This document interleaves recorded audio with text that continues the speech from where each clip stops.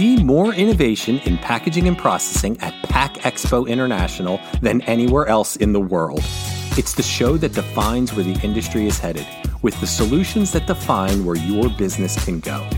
Discover cutting-edge packaging technology, processing equipment, new materials, sustainable solutions, supply chain resources, and much, much more.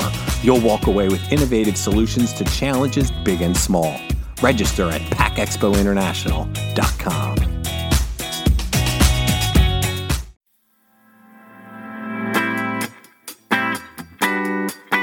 You're listening to Unpacked with PMMI, where we share the latest packaging and processing industry insights, research, and innovations to help you advance your business. Hi, and welcome to another edition of Unpacked with PMMI. I'm your host, Sean Riley, and today we're coming to you on site in Philadelphia at the Pennsylvania Convention Center for Pack Expo East 2020. If you're not among the 7,000 attendees, which is probably going to be a new record for Pack Expo East, that have come through the doors this week, I have with me Matt Reynolds, editor of Packaging World. He's been on the pod before, so you're all going to recognize the name. And he's going to tell us a few of the things that you would have seen if you were here and should have been here to see. Matt, first of all, how's it going? Going well. Yeah, a lot of attendees. Good show so far. That's what I like to hear. So I guess, it's really the world is your oyster. You tell me, you went up there, you walked the floor. What things jumped out at you? What's happening? What are attendees talking about? Basically, what's the buzz? Yeah, well, we're seeing a lot of continuation of what we saw in Las Vegas and other shows and so on. The big thing right now in the materials side is the move to monomaterials. Specifically, polyethylene, the 2-HDPE channel of recycling is one that I saw specifically here at the show, at the Color Masters booth. That's a converter that does pouches and so on for various industries. Pet food, chicken is a big one that they're into as well.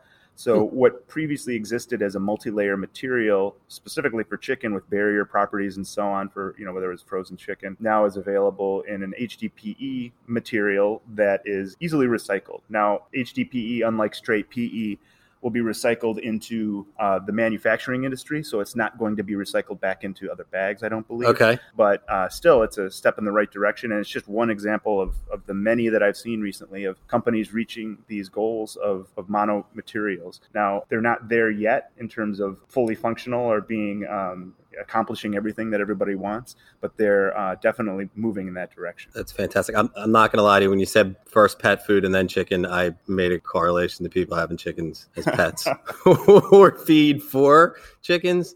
I'm sure that would be a perfectly useful. So I was going to ask, and I'm glad that you specified that it was for actually poultry that was going to be purchased. Okay, so now I'm glad that we could clear that up without me having to bring it out there. I guess, are there any other things sustainable or recyclable wise? I know that's been it's been a hot topic forever, but the last time we talked, that was something that, we touched on. Is it something you're still seeing up there? Yeah, it's omnipresent. It's everywhere. So the materials are one side of it. Then for machinery, we're talking about reducing power inputs and voltages and whatever that might be, reducing waste. It's just so omnipresent. It's hard to nail down one little thing because it really does touch everything.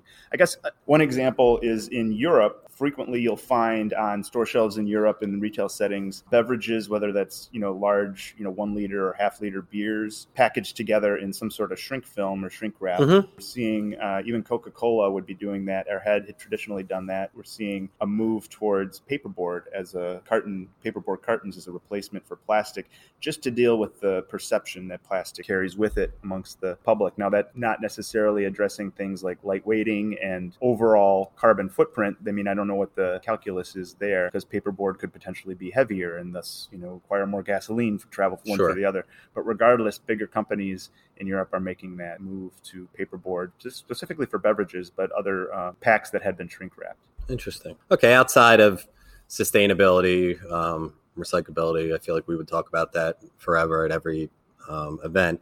Let's get something else that whether it's been in the news or you've been covering for Packaging World, something that's up there on the show floor that is also touching things that you've heard. Yeah, so we're seeing a lot more willingness to talk about cannabis industry. One article that we actually did recently was on Arizona producer or a grower and producer and packager called Harvest Health. So actually on the show floor was the identical machine to the one that they purchased from Massman. Now, this was a pouch filler and sealer. So we're seeing a lot more companies embrace the cannabis industry as it sweeps kind of westward from its inception on the West Coast and into the East Coast. It's interesting you say that because I did actually sit in and listen to your colleague, Jim Curzan's presentation on cannabis at the innovation stage at PAC Expo East. And he had actually made a very point that I never really thought of, but he said that coming from the cannabis industry side of it, well, he's not coming from the cannabis industry side of it, but speaking, having talked to them a lot, he's saying that for OEMs, it's time to start treating cannabis also seriously when they come into your plant. He said sometimes it's a giggle and a whatever about how you're doing.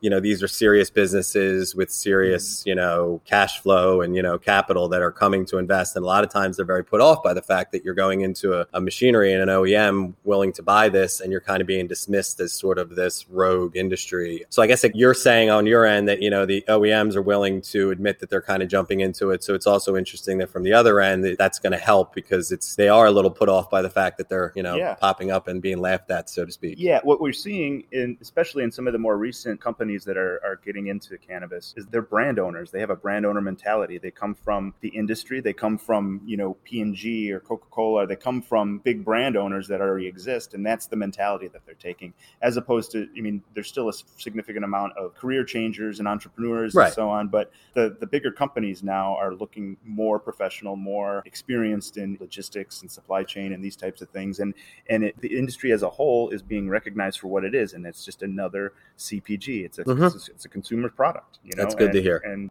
I think that willingness is drawing the OEMs themselves into being willing to talk about it and to talk about their products as their machines being capable of producing this perfectly legal product in many states. And we're located. This is in Philadelphia, and in the Pennsylvania, it's medicinally you can get it, and in most of the states in tri-state area, New Jersey, New York, Delaware, Maryland, it's at least medicinal. Some are moving towards recreational. But with that in mind, did you see examples on the show floor of people besides Massman who are, even if they weren't directly pointing to it, but were showing examples of how they are trying to target that market? Yeah, absolutely. A lot of labelers, for instance, out there were demonstrating small PET or small containers that could be used for the flower. Various other, those kinds of labelers could also be used for vape pens and so on, where they're still being used. So multiple applications, and it's not just the flower itself. We're also talking about gummies, what could be chocolate bars, and these kinds of things. And again, the idea is that from a packaging perspective, that gummy or that chocolate bar is identical to what would be a traditional gummy or chocolate bar. The THC or the CBD, whatever it might be, that's added upstream. That might be a processing issue, but it's not a packaging issue.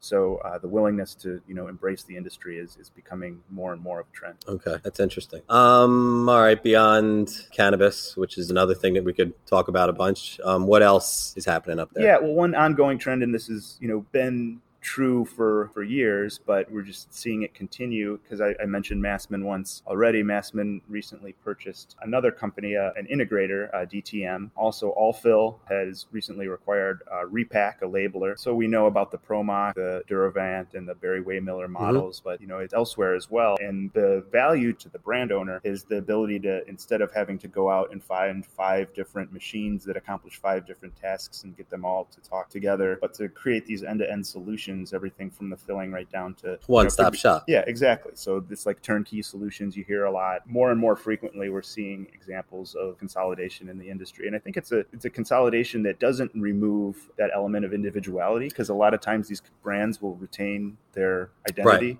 Because that's sometimes consolidation can be heard as a bad thing. That's why I was actually, you beat me to it by saying that it seems like it's not being viewed as a bad thing because they're maintaining their individuality. Yeah, and there's some economies of scale that can be accomplished without losing individual brand identity, and what one company does well is what's sought. That's why these companies are being bought, is because they're doing something well, and the larger companies don't want to lose whatever that secret sauce that made them tick to begin with, that made them seek them out and make the purchase. So again, ongoing acquisitions that lead to consolidation, but I think ultimately lead to more value for the brand owner amongst the folks that were walking around upstairs. Yeah. All right. How about anything touching on the supply chain or anything like that bigger than just, that kind of ties the packaging and the processing and all of that stuff together? Anything up there rumbling about that? Yeah. I mean, if we're turning on any of the news channels, there's a lot going on in terms of politics and the coronavirus, for instance, and certain areas of the world where there might be some semblance of unrest. So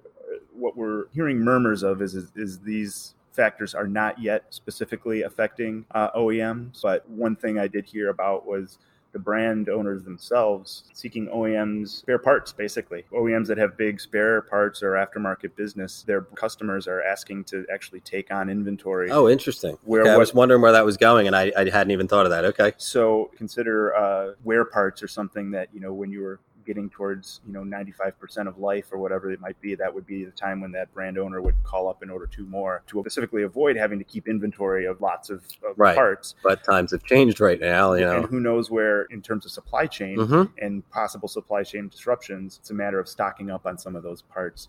Now, the specific materials, I haven't heard yet, whether that's aluminum or whatever that might be. Right. But just in case, these brand owners are definitely planning ahead for potential supply chain disruptions. One area that will probably see greatest impact might be amongst nutraceuticals, vitamins. There are certain types of ingredients that are, I say ingredients, but it could be a vitamin or a nutraceutical, that are only produced in China or have very limited production anywhere else in the world. Okay. So the kinds of stuff that you purchase at a GNC or something like that might be more and more difficult to find. I know Coca-Cola, for instance, a significant percentage of the aspartame that is used in, the ever-present Diet Coke, came from China. So they, of course, a company like that has the foresight and vision to be able to source elsewhere, but they did have to move some things around to make sure that they're not having any supply disruption. That is one that I had heard, that sugar substitutes, a lot of that comes from overseas, and that is something that the prices are going up on, or had already started to go up on because of anticipated, disruptions. Right. I mean, we hit a bunch of good things. I mean, we hit things that are of interest and that are in the news. Is there anything else out there that you think we didn't touch on? These are all incremental trends that we've seen in the past, but bears mentioning that we see them continuing. One last one I saw, there was a company that was doing 3D printing using the HP Jet Fusion. I think the company's name was NCS. But 3D printing, as historically, has been a means of prototyping, fast prototyping, fail fast, that kind of thing. But more and more, we're seeing companies that are actually using them as production parts. And in an era where there could be potential disruption to supply chain, the option to print a part on, either the OEM printing the part or the brand owner himself printing a part, or a third party somewhere in between printing the part and having that availability to have that on hand at any time is interesting. And that is an interesting option that I hadn't even thought of, that keep waiting for 3D printing to kind of pop. And this could be that type of situation where they can't get it from other places. They have to use what they have to sort of solve their own problem. And if they have a 3D printer, it would be a way to solve that with making their own parts. Well, I really appreciate you taking time from the show floor to, sit down with us and share this with our listeners. I'm sure we'll have you back on again, because these are always great conversations. We always hit on everything inside of packaging and outside of packaging sometimes as well. With that, thank you for listening to this edition of Unpacked with PMMI. Be sure to join us next time for more packaging and processing industry insights. Please rate, review, and subscribe. To do that, go to the iTunes podcast or Spotify app on your phone and search for Unpacked with PMMI.